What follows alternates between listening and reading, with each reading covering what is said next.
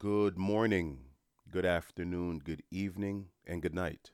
No matter where you are in the world, I'd like to welcome you back to another episode of Whose World Is This with Junior Rene Beaubrun. If you're a first time listener, I'd like to welcome you to this ongoing conversation that is now in its 90th episode. And if you are a returning listener, thank you again for giving me your divided attention. I say divided attention because I've iterated in previous episodes that it's very difficult to get someone's undivided attention in the year 2022 with all the things that we have at our employ to distract us. I mean, think about it. Many of us watch television and text at the same time, right? We'll send a text out or maybe our laptops are open. I have a friend of mine who is on his tablet while he's watching TV. So we'll watch the same show and I'll be like, yo, did you see that part in that episode when that happened? And he'll go, I must have missed it.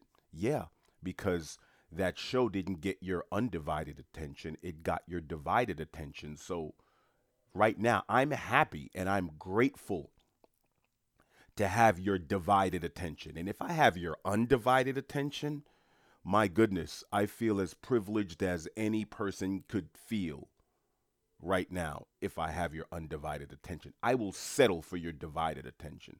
I will settle for you on a treadmill, riding a bike, working on a project, working in your office, and you're listening to this in your AirPods, your earpods, or in your headphones, or whatever the case. I'm happy if you're cleaning and vacuuming and you're listening to whatever you're doing. If you're multitasking and I'm part of that, and I've become significant enough in your routine that you have to find a way to fit this platform and this conversation in, I'm grateful for that because getting your divided attention in this day and age with all of these things vying for your attention, and if I get a piece of it, I'm happy. I'm happy. Believe me, corporate America, everyone wants a piece of your attention. Everyone. They want your data, they want your habits, your algorithm, what you want, what you spend. They want to know everything, and all I want is just a piece of your attention. I don't want anything else from you. Or if you would also like to donate a little bit to the show, I would also appreciate that too. And if you would like to donate, Cash App is one of the best ways. It's dollar sign JUNBEAU is our Cash App. That's dollar sign Junebo. Venmo is Junebo without the dollar sign. It's JUNBEAU. And our Zelle, which people say is very convenient for them to use, actually even more than Cash App. Zelle is my first name and my last name at Gmail. So my first name is JUNYA, Junior, and last name is BEAUBRUN at Gmail. So it's juniorbobrun at gmail.com is the Zelle for this platform. And so between Cash App, Venmo, Zelle, you can reach out and help someone like me, keep this show going, this ongoing conversation, so to speak.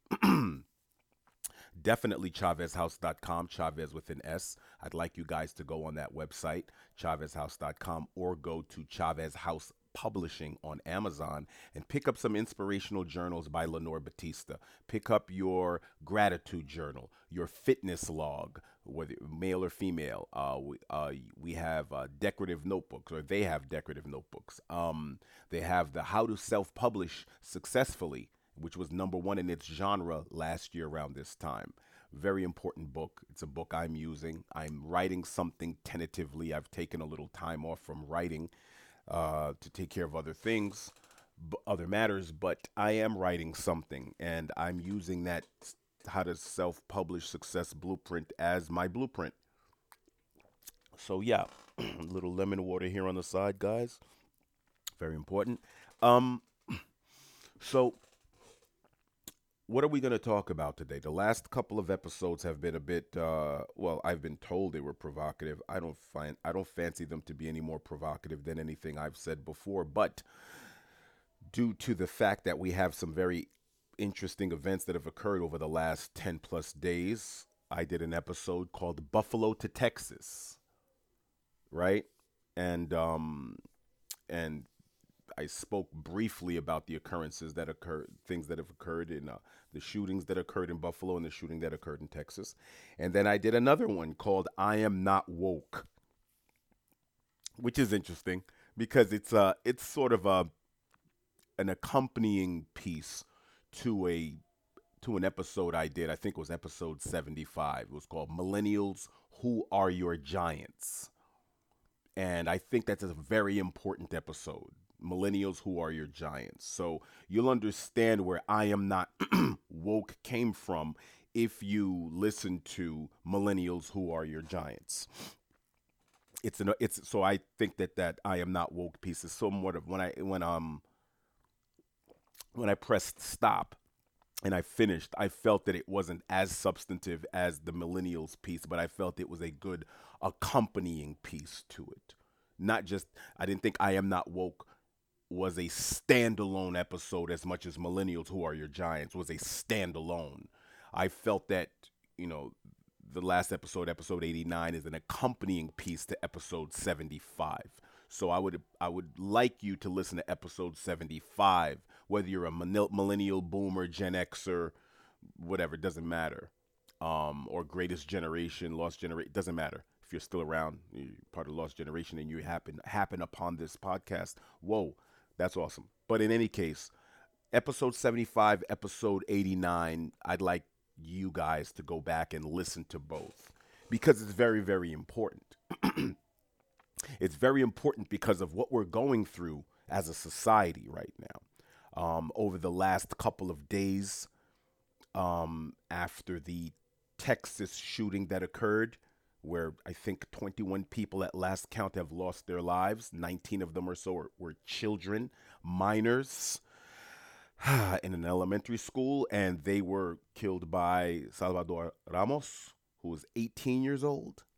So now, like I said before in the episode, the battle cries have already been rung politically, and the main conversation is around gun control. And I went out, and I don't want to say out on a limb, maybe it is a limb, but I went out on a limb and I said that gun control should be, I'm not saying it's not supposed to be part of the conversation, but it's not supposed to be the top one or two or three things that are supposed to be discussed when we're discussing what is occurring right now as far as gun violence, the gun control issue. Okay, there are too many guns, and that conversation that there are too many guns. I disagree with that. And I don't think that should be the first thing that should be spoken about, the first thing that should be discussed as a solution. Control the guns and you control the violence. Untrue. Untrue. Let's take Brazil, for instance. Let's look at Brazil as a case study. Because I had a friend of mine, someone very close to me, said, we need agencies to make it more difficult to get guns. You shouldn't be able to get a gun at 18 years old. There's no reason why that Salvador should have been able on his 18th birthday to go into a gun store and pick up AR format rifles, etc. That's the conversation. There needs to be another agency, a government agency. And I was like, well, what does this government agency look at? What are they looking for? Or they're looking to see if they have mental illness, if the person has this. But what if this person has not been diagnosed? What if this person has only done the normal teenage, or what seems to be or appear to be normal teenage hijinks? So there's nothing to indicate in their past behavior that they would go and do something like that. Because there are kids who fight all the time. Like me, I was a fighter. I fought all the time. I actually enjoyed fisticuffs. I enjoyed getting punched, and I enjoyed punching. That doesn't mean that I would, one would surmise that I had a propensity for violence and then say that I wouldn't be allowed to have a gun at 18 years old only because I like punching people in the face in my age group. Okay. But I didn't like guns because I like to fight, and I had access to guns, but I like to fight. I didn't like knives. I didn't like guns. I wanted to fight. I liked to box. I liked the confrontation. I enjoyed it. There was a part of me that actually enjoyed it. But to me, the gun made it unsporting. I thought that someone showing that they could fight was more sporting. I didn't feel as if I needed to extinguish the lives of dozens and dozens of people to get my point across. But if you looked at my history of violence and my fights, you would look at me and go, oh, well, we're not giving June a gun. Meanwhile, June right now owns several guns that have only been shot at a range under the strictest of conditions, following all rules and guidelines, and following all laws, rules, and guidelines as it pertains to the ownership of firearms. That's what I do. I liked to fight. That was it. But if maybe a counselor were to ask me, hey, June, why do you like to fight? Because I like to fight. What's the problem? There are people who fight for a living. You know that, right? People who get paid $50 million per fight. His name is Floyd Mayweather. And then you have, Errol Spence and Terrence and Canelo. These people get, I like to fight. I'm a fighter.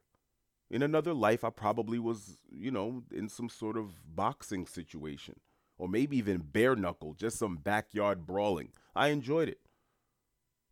It was an ego thing. It was a way for me to, it was a release, get all the angst out. I tell people all the time, I used to feel alive when I got punched in the eye. Be like, yeah, come on.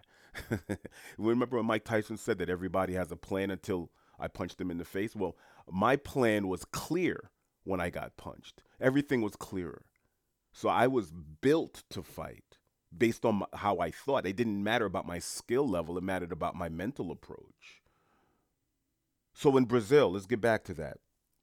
Is because we're talking about they needed government agencies, and I'm saying, well, what are you going to do if these kids aren't diagnosed as something and they just go through the normal teenage hijinks, juvenile hijinks? You don't know what's going on unless you create an agency that mandates that all kids undergo some sort of rigid psychiatric evaluation. And how rigid is it going to be? Because that Peyton Gendron kid in Buffalo had a psych eval a year or so ago, and they let him out. Said, oh, no, he's all right, because he was able to say all the right things, right? People can beat lie detectors. People can beat psychiatrists and psychologists at their game. So how rigid, it takes a level of transparency and honesty to get help.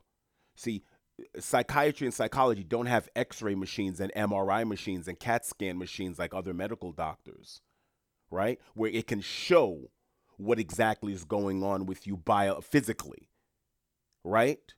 No matter what you say, hey, doc, I feel fine. Yeah, you may feel fine, but hey, guess what? This is what's going on inside of you. Guess what? Psychiatry is the opposite. You need the people to tell you what exactly is going on, because there's no other way for you to know. If that person just sits there and goes, you know what? I don't know why I'm here. I'm fine. I'm great. Everything's cool. Yeah, I mean, it was just, I got angry real quick. It's not a big deal. And that person's coming in and they have such a calm demeanor, and they're saying all the right things, and they're smiling when they're supposed to smile. They're giving you the right emotional responses, the right emotional cues and responses at the right time. And guess what? You got to say, hey, that person may feel a certain thing and blah, blah, blah, but you can't diagnose them with anything at that point, right? With all the government agency, what are you going to do? You're going to mandate rigid psych eval, and you think a psych eval is going to tell you exactly what's going on with someone? Some cursory evaluation? Please. How many times people have been interviewed for a job rigorously, and as soon as they got on the job, they were totally different than what the employer thought that they were going to be after 1, 2, 3 interviews? Then that person gets hired, and you're like, well, this person can't do this job at all. This sucked, right? HR goes through it all the time. There's a reason why HR managers get paid big bucks.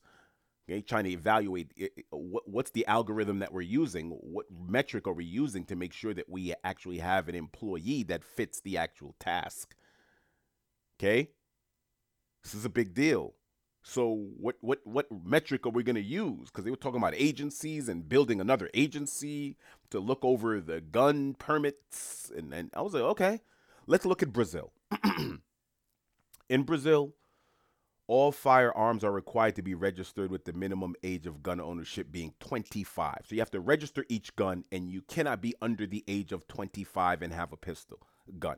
And it is illegal, generally, to carry outside of your residence. And you have to have a special permit granting you the ability to carry outside. So the only people who really have guns in Brazil outside of the home are cops and robbers. Cops and robbers. I watched this YouTube channel, and it shows you how to defend yourself when situations occur. If you're an armed, a moral, prudent, armed, le- legally armed citizen, it shows you how to take care of a situation or defend yourself under certain dangers that exist or occur. And oftentimes they end up in Brazil. They get a lot of video clips, and he comments on the video clips, gives you a play by play. He pauses it, he stops it, he rewinds it, he goes through the play by play of what you should do under those circumstances to increase the likelihood of your survival. And a lot of the clips are from Brazil, and a lot of the clips are people who are minding their business, and they're getting accosted by what I like to call the moped mafia. Because if a moped pulls up and there's two or three guys on it, and you're walking through a town in Brazil, good luck. There's somebody on that moped has a gun, and they're going to use it on you, and they'll take whatever you have and extinguish your life as well. They'll take your life and your goods. It's not going to be your money or your life. It's going to be both many times. Life is cheap out there. So let me ask you a question. Those are very, very strict gun laws in Brazil. You can't be under the age of 25 and own a pistol, own a firearm, and you have to register it with the Brazilian government. And the only time you can, and the only people really allowed to carry guns legally outside are high or security details that are protecting high profiled and high propertied and high uh, uh, valued individual as far as monetarily. So rich people. I know rich Brazilians. I know some wealthy Brazilians that do business in South Florida, and they drive around Brazil and Rio in bulletproof cars and armed security personnel with them. And the moped mafia will shoot the car just to see if the window is bulletproof. So he has a bulletproof Suburban. One of them has a bulletproof Suburban that has a bunch of little cracks in it, because what'll happen is, the moped mafia will pull up right next to them and shoot the window just to see if it's actually bulletproof. And then security personnel will either try to evade or engage. Most likely you're looking to evade, not engage. Okay? So that's what's going on. So let me ask you a question. With these strict gun laws that are in Brazil, how safe do you feel as an unarmed citizen when the only people that have firearms are the cops and the robbers? So when the cops are several minutes away, and danger is just seconds away, how confident are you walking through Rio? Hmm? You are prey and you are food. And Brazil has a big government agency making sure that these guns are under permits and there's special grants, and then you have to sign a special permit if you want to carry outside the home. And even if you only have a gun in your residence, that gun has to be registered, etc., etc. But that doesn't stop the bandits, the murderers, the rapists, the robbers, and the kidnappers from having guns by the boatload. Some may say, oh, it's because America's lax gun laws, these guns end up in the hands of bandits in Brazil. Okay, that's where we're going with it? Really? I contend that once you criminalize something and you create a contraband dynamic with it, you increase the supply and demand value. If you decrease the supply, you will increase the demand. What do I mean? Case in point, the United States under alcohol prohibition.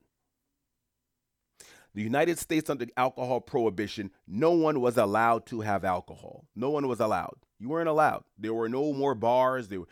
America was going through its moral, puritanical premise where it said, no, alcohol, no, we're not going to do that. We're not going to have alcohol. We're criminalizing. Gambling is illegal. Alcohol is illegal. We are a moral, prudent, puritanical society, and these things are not allowed. What happened then? Did people stop drinking alcohol in America? You had government agencies, you had ATF, you had the prohibitions, you had the probies, is what they called them. You had a federal agency that was dedicated, right? Government was running around trying to find out who was selling alcohol, who was selling it. Whole government agency was created, right? Armed men going out all around the United States of America looking to catch bootleggers selling moonshine in the South or from Canada to the U.S. To different bars, the Irish mafia, the Irish organized crime. Then all of a sudden, shipping whiskey, Irish whiskey to the United States because now they could sell it at a premium. And guess what happened? The advent and the ascendancy of organized crime occurred in the United States of America. And if it wasn't for the prohibition of alcohol and gambling that decreased the supply and then increased the demand and increased the price, and then it created bad actors who wanted to fulfill a need and supply the demand, guess what happened? Then you have an Al Capone who becomes one of the richest men in the world. Not the richest man in America, and the richest man, one of the richest men in the world. In 1929, notorious Prohibition era gangster Al Capone had a fortune of $100 million, which would equate to $18.6 billion in today's money. So how'd that prohibition thing work out for us? When you had Al Capone and organized criminals who owned judges, who owned attorneys, who owned law enforcement, who had politicians in their back pocket, who had probies in their back pocket. Because money moves the moral goalpost. Money moves all goalposts. Supply and demand moves everything. No one out there is feeling as if they're getting all that they deserve. Look at prison. One of the most sought after items in the prison system right now is cell phones. And guess what? Somehow, some way, we have prison videos. You have inmates doing rap songs and talking and calling friends and family. How did a cell phone get into a prison of all places where these people are locked up for 24 hours a day away from every single last family member and friend? Where every single last person who walks into a prison has to be x-ray searched and physically searched, patted down, x-ray machine, where every single exchange between an inmate and anyone from the outside oftentimes is happening through a glass. You don't even get to touch the person that came to visit you. Or the visitor doesn't get to touch you, hug you, embrace you. And somehow, some way, that prisoner has their hands on a cellular phone. Why? Because correctional officers don't feel that they're getting the money they deserve. And they know that they can buy a cell phone from Walmart and buy some burner phone, and they can charge an inmate $10 per call, if not more. That's why. Or they can say, hey, you want a cell phone? This phone cost me $50 used, charging you $350. Markup, supply, demand, scarcity, demand. Goalposts get moved because of money. And in this day and age, when you're able to make a gun via 3D printing, you can actually make guns right now. I have friends of mine who make guns. Regular dudes who just go, yeah, man, I can make a gun that shoots about 8 rounds. No problem. I can make one. Yeah, I just need some couple of parts and this, that, and the third. They break down. They showed me how to break down all of my pistols and told me they can make a gun based on parts that you can find at salvage yards, car salvage yards. The same parts used to make cars can make guns. So this new agency that people want to create to do this, that, and the third, and evaluate and figure out whether this person is of moral, prudent, and sound mind enough to be able to carry on a firearms. Good luck with that. Good luck with that. Because from what I see in Brazil, the prohibition of guns, okay, from anyone under the age of 25, and you're not even allowed to carry outside. Kidnappings are up, homicides are up. Rio is one of the most dangerous places to visit in the Western Hemisphere. That's what it is. Let's take a country like Jamaica. You know, one of my favorite places, and some of my favorite people are Jamaicans. What's going on in Jamaica right now? Well, Jamaica has a population of about 3 million people, and 1,100 people died. There were 1,100 homicides in 2021 in Jamaica. The Jamaican population are not allowed to have guns. The only people that are allowed to have guns are the military, the cops, and the robbers. Okay? So the people on the ground are now at the mercy of drug gangs, at the mercy of kidnappers, people just, store owners just getting kidnapped because they're not allowed to have guns. People, bandits brazenly kick in your door and go inside your home because they know you don't have a gun. They know you're not allowed to have a gun. The only people who have the guns are cops, robbers, military. That's it. Okay? The bandits, murderers, kidnappers, rapists, robbers, thieves, and military and cops. And sometimes you don't know who's who. Just saying. Just saying. So when we're speaking about gun control, how's that working out for us? Let's control it. We have to find a way to control it. Well, let's talk about control for a minute. Let's talk about drugs in America. You want to have that conversation? Let's have that conversation. We've spent over $1 trillion on the drug war in the United States of America since 1971. We're spending $51 billion per year on the drug war. And I'm not counting rehab. I'm not counting medical help. I'm talking about the feds, the DEA, everyone involved in drug enforcement, law enforcement, drug prevention in that regard, punitive and prohibitive measures. Those guys, $51 billion. How's that working out? The DEA, their annual budget is about $3.36 billion. Just the DEA. They're called the Drug Enforcement Administration.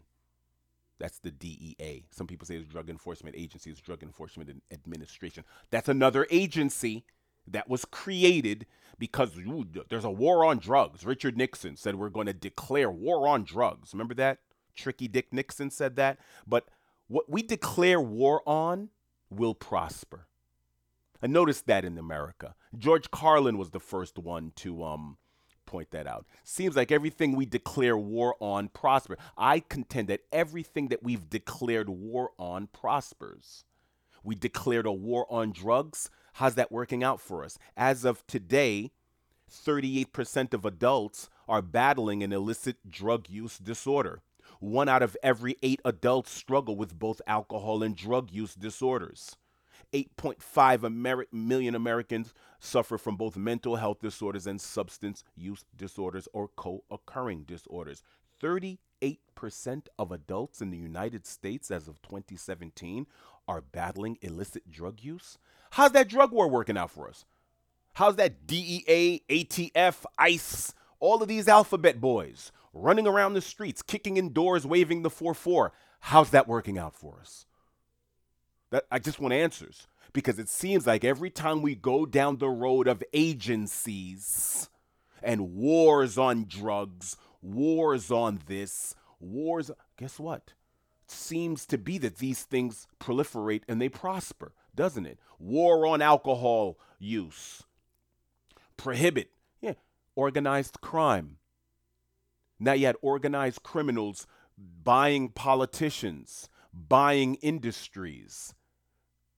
Graft just inundated the whole system, inundated with graft. Not to say it wasn't beforehand, but you wouldn't have had, or Al Capone would not have made $100 million if it were not for prohibition, if it were legal. But he'd find something else that was criminalized and say, okay, let me see if I can pull the yarn off of this and make a dime or two. But I'm telling you, organized crime would not be in the United States at the level that it was in, and not turn into a transnational organization if it wasn't for the fact that we prohibited alcohol use and not found the way. People are going to drink. People are going to want to get high. We've already established that. They're going to want their vices. People want their vices. They want their gambling. Look at sports gambling. Look at sports gambling now. I'm watching a local sports show just looking for highlights of the last NBA game. And they're talking about what's the over under on this game? What's the spread? I'm like, whoa, really? Oh, this is interesting. Now you put a barcode on it, everything changes. You put a barcode on it and you organize it. Now it's no longer a black market thing. And now here it is. It's regulated. Now, if you start to prohibit guns, like in California now, I cannot have a magazine over, I cannot have bullets over 10 rounds. I can't have over 10 rounds in my gun in my house, or else I get fined. I get this. Government agencies all over the place. Government, government, government. And I'm not some libertarian Republican that's all about small government. There are certain parts of government that I feel need to be bigger. I do. I feel this isn't one of them because historically, prohibition doesn't work. As a matter of fact, prohibition, when instituted, brings about the opposite result of its desired outcomes. Has the opposite outcomes. It actually proliferates and prospers. Whatever it's trying to prohibit, there's more of it. And then you bring in new elements and new cancers into the situation. Jamaicans now can't defend themselves. They're at the mercy of the bandits. 1,100 murders of a population of only 3 million people on that little island. What are we doing? Brazil. Okay, you can't be under 25 years old and have a gun, and your gun has to be registered, and you can only have it in the home, and the only people that are allowed to have it are cops and military. But yet the robbers are kicking in doors. They're on mopeds. They're just riding around on mopeds, shooting people, taking your watch, your cell phone, whatever money's in your pocket, and then taking that and your life, leaving.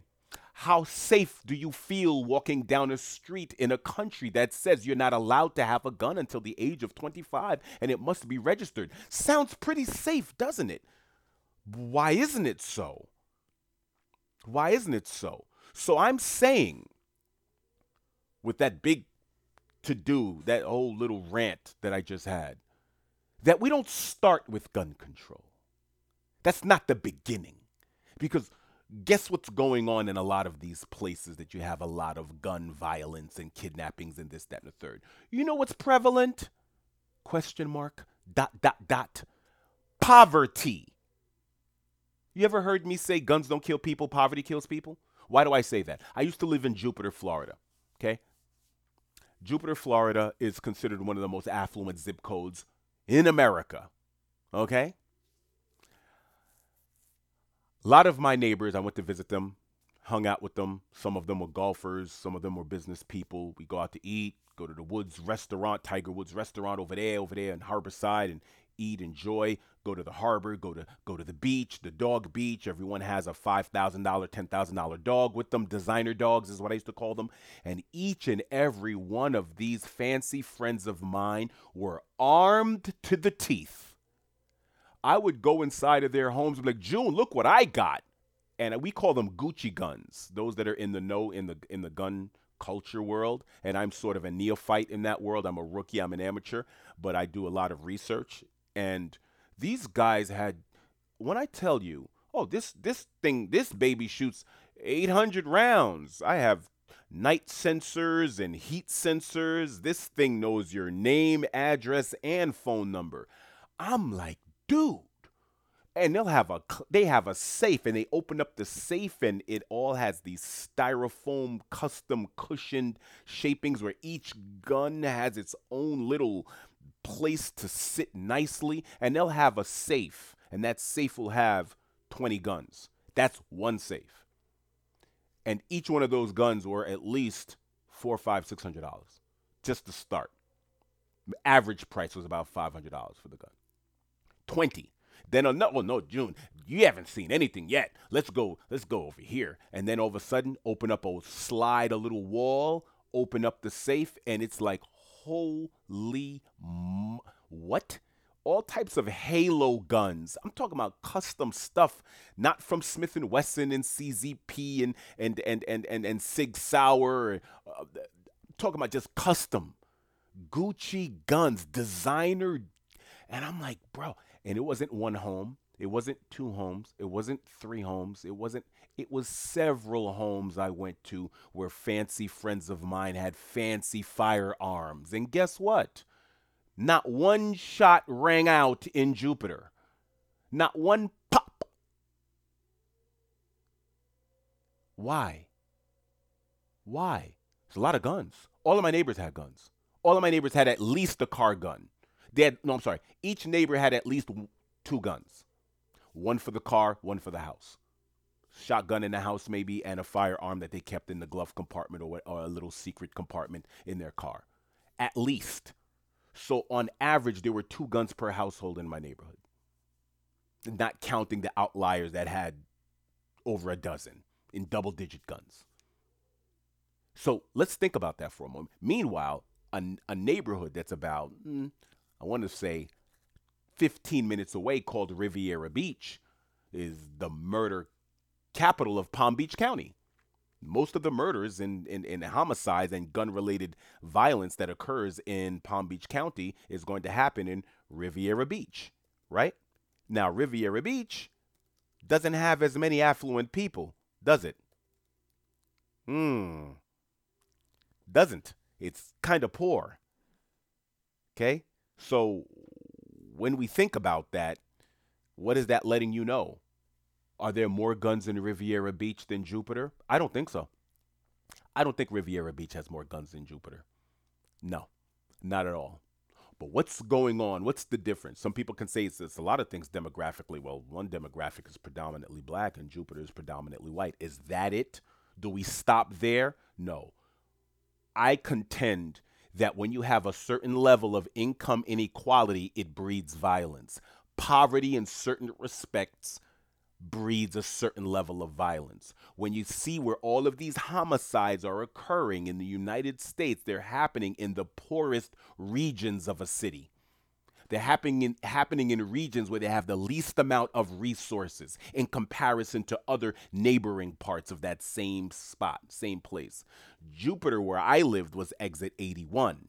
Riviera Beach was exit 74. Just 7 exits on the highway, and you're in a totally different world. Wait a minute. So let's think about that for a minute. So should the conversation be about gun control? If I were to tell you that Jupiter has more guns than Riviera and has none of the violence, the gun control argument is out of the window then, isn't it? That means it's not about the guns, is it? Right then and there. If I tell you that Jupiter has more guns than Riviera Beach, way more guns. I'm talking about assault rifles. I'm talking about a lot of these guys are former military. Some of them are just wealthy and like guns. Some of them are saying, listen, I got to protect my property and I got to protect my family against anything going on. And there's just some guys that are just gun nuts. I would go to a shooting range, and I remember this one guy, family man, good dude, and every single week he had a new Gucci gun that I could not afford. I really, really liked this guy, and at the same time, there was a tiny, tiny smidgen of envy. It's like, June, look what I got. And I'm like, I can only get the diet version of what this guy gets. I got to get the junior version. I'm like, when'd you get that? Oh, man, look at this. I got the titanium tungsten steel, and I have it forged in some sort of vibranium. And I'm like, this dude's got Iron Man. He's got Iron Man's gun. Like, yeah, just I got vibranium with titanium, and it's mixed with this. And I'm like, okay. So what I'm saying is, should we be talking about other things besides gun control if we have an affluent region? Because I'm looking right here at a report. Riviera Beach, Florida. I'm using this as an example because I know Riviera Beach well and I know Jupiter very well. Okay. Riviera Beach, Florida reported one of the highest murder rates in the United States of America, November 22nd, 2021. Hmm? Riviera Beach is among U.S. cities with the highest homicide rate. There were a total of 16 murders reported in the city, 44 people for every 100,000, well above the national homicide rate of 6.5 murders per 100,000. So there's 44 people are murdered per 100,000 in Riviera Beach. Okay? Out of all the cities in the United States per capita, Riviera Beach ranks 11th all out of these major cities. It's like 11 out of 50 cities, ranging from St. Louis to New Orleans and Riviera, and this one in San Bernardino in California, Albany, Georgia, Buffalo, New York, Oakland, California, and Riviera Beach, this little town. Why am I mentioning that? Because I know I can almost say with an absolute certainty that there are more guns in Jupiter, there are more guns in the affluent parts of Palm Beach, Florida, than there are in Riviera Beach. I'm telling you. I go to the ranges where these people go to the ranges, and they come in with suitcases filled with guns to shoot for the day. There'll be 4 or 5 stalls, and each stall will have an individual high earner that has at least 7, 8 guns that they're going to shoot. And that's just part of their collection. Tomorrow they're going to come and shoot the other 7 or 8. They don't have time to shoot the 16 guns that they have. And if you're out there and you're thinking that that's excessive, why is it excessive? Why should it be excessive? Some people think owning more than one car is excessive. Why is it excessive? That person collects guns. They love to shoot. I'll tell you right now, there is something called range therapy, and I've experienced it. I've experienced going to the range and point and looking down the barrel, not looking down the barrel, but looking at my sights, looking at the target, focusing and making sure that everything is aligned and trying to get the most accurate shot that I possibly can. And let me tell you something, for that 2 or 3 seconds that I'm doing that, I'm not thinking about anything else in the entire world. People who love to buy guns and are interested in guns and feel more secure if they have guns around, they go to the range and it's just sport. They don't pull it out for anger. I've been angry a lot during my gun owning years. Never did I decide that reaching for my gun was the way to go to solve that particular issue. Well, maybe one time, but I'm just saying. Sometimes you think, man, I could just, and then you're just kind of blowing off some sort of mental steam. So what I'm saying to everyone out there is the conversation shouldn't be around gun control first. Should the conversation be around gun control? Should what happened in Texas or what happened in Buffalo and what's happened in South Carolina, what happened in Milwaukee, what happens in California, should we be speaking about gun control first? No. We should be looking at where the violence is occurring. What exactly is propagating this violence? This is very, very important. I've spent the last 40 plus minutes speaking about this, and I haven't gotten into my other points because what I'm saying is we have serious issues going on in this country. I've mentioned it before. Teenage suicide, and suicide is rage turned inward. And we're going to talk about this next episode. We're going to go at length. And people are going to be like, well, I'm going to skip that episode. No, you can't skip that episode. You can't skip that episode. If it's downing you and if I'm killing your high, my apologies. But these kids are going through certain traumas and we're not addressing it. We're talking about gun control, but it's like I said the other episode, you take the gun out of their hands, that's fine. Are you going to take the trauma out of their hearts and minds of whatever they're suffering from? Are you going to take the suffering away? Is taking the gun away going to take the suffering away? If you're going to, taking the legal gun ownership, because it's been proven, if someone wants to get something in this country, I'll tell you, in New York City, guns were extremely prohibitive. We were not allowed to have guns. The only gun you were allowed to have in New York was maybe a shotgun in your, in your house. And I think you had to get that registered. So you couldn't carry on your person, maybe in your glove compartment under certain restrictions, but New York is bureaucracy central as far as I'm. New York and California, bureaucracy central to get anything done. Meanwhile, New York has one of the highest homicide rates. Whoa, wait a minute. What's going on? Wait, it's supposed to be so safe. You guys have such rigid and stringent gun laws in this state. Why is gun violence so prevalent? And why was it so easy for me to get a gun from a friend? I could just go to anybody, yo, I need a pistol. I need a whistle. Oh, yo, I know somebody who knows somebody. All right. But I'm only going through you. I don't want to meet the person. I'm going to give you the money and you bring that pistol to me. That's how it worked in New York. If you were smart. I'm not meeting with any new people to get a piece of one of the hottest pieces of contraband. You can get 10 years just for having that thing. But so if one, hypothetically speaking, if one wanted to get a pistol in New York under one of the most strictest gun laws in the land in the United States, if I wanted to get a pistol, it was that easy in Queens. It's that easy in Brooklyn. It's that easy in Manhattan and the Bronx. It's that easy. You go through a friend of a friend and you tell that friend, listen, I'm not gonna do it. I'm not gonna be there. How much is it? Oh, it's $250 for such and such. Does it shoot? Okay, I'll give you the money. You go pick it up, bring it to me. All right. That easy. You'll have a gun in less than a background check if you were to get it legally. Less time than it takes for a background check. Friend will be like, it's gonna take a couple of days. Okay.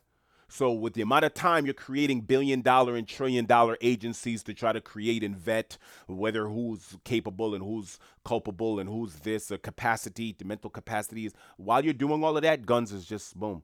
The black market, the 3D printing of gun market, the underground market, it continues and it persists.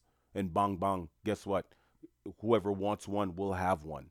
But we're not speaking about the things that are ailing these kids, whether it's the kids in the inner city or the kids in the suburbs. Because we could give a damn about the kids in the inner city. They're dying 300 per year.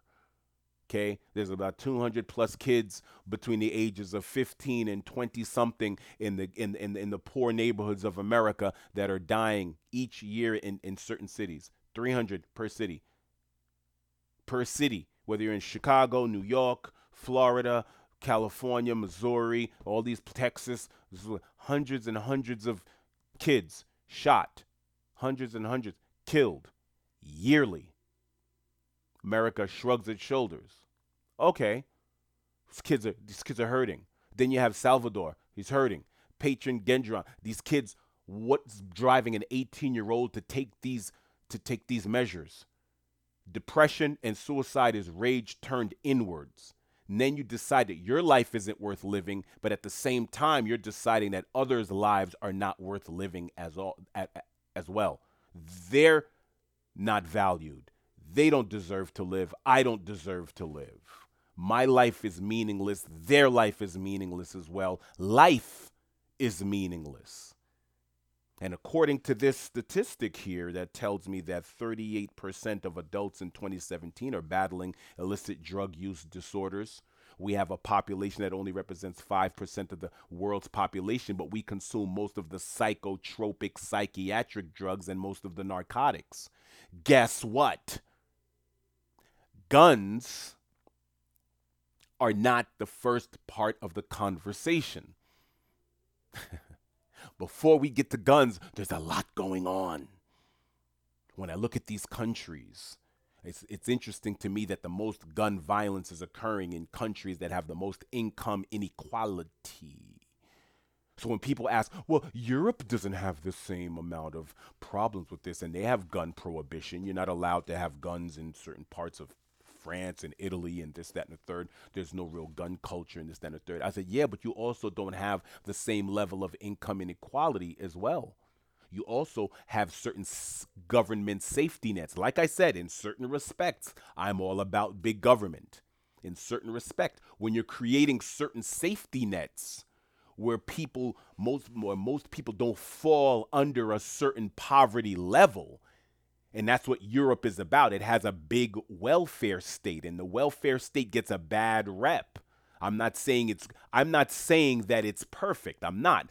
I'm saying that certain things don't happen in certain welfare states that happen in other countries that don't have safety nets. Because I changed the terminology.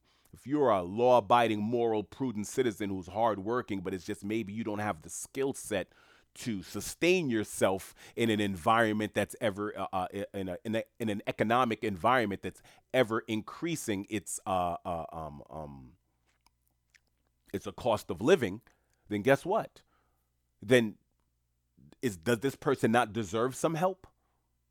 I'm of the ilk. I assert that you're a hardworking person and you go to work every day and you work your 30, 40, whatever hours a week, you deserve to live like a human being too. You're not just out in the street with a cup jingling. And even those people have a story. But let's speak about the people that are working 30, 40 hours a week. Don't they deserve a home? Yeah, okay, they're not an accountant. They're not lawyers. They're not teachers. They're not business owners. They're not nurses, doctors, engineers, educators. Okay, I get that. But that person deserves. And in that safety net state, they're saying, yes, you deserve. You deserve to live with dignity. You're adding on to the system. You're paying your taxes. You get up every day. You're law abiding, tax paying. You're hardworking. So you deserve to make sure that we subsidize your employment with certain benefits and housing. And you deserve to live in safe housing, dignified housing. I visited the projects in Germany, in Berlin. It was nice. I visited certain low-income housing in Russia, in Rome, in Italy. Friends of mine that were just, actually it was a friend of a friend, and we went over their house, and what they called low-income housing, I was like, wow, this is interesting.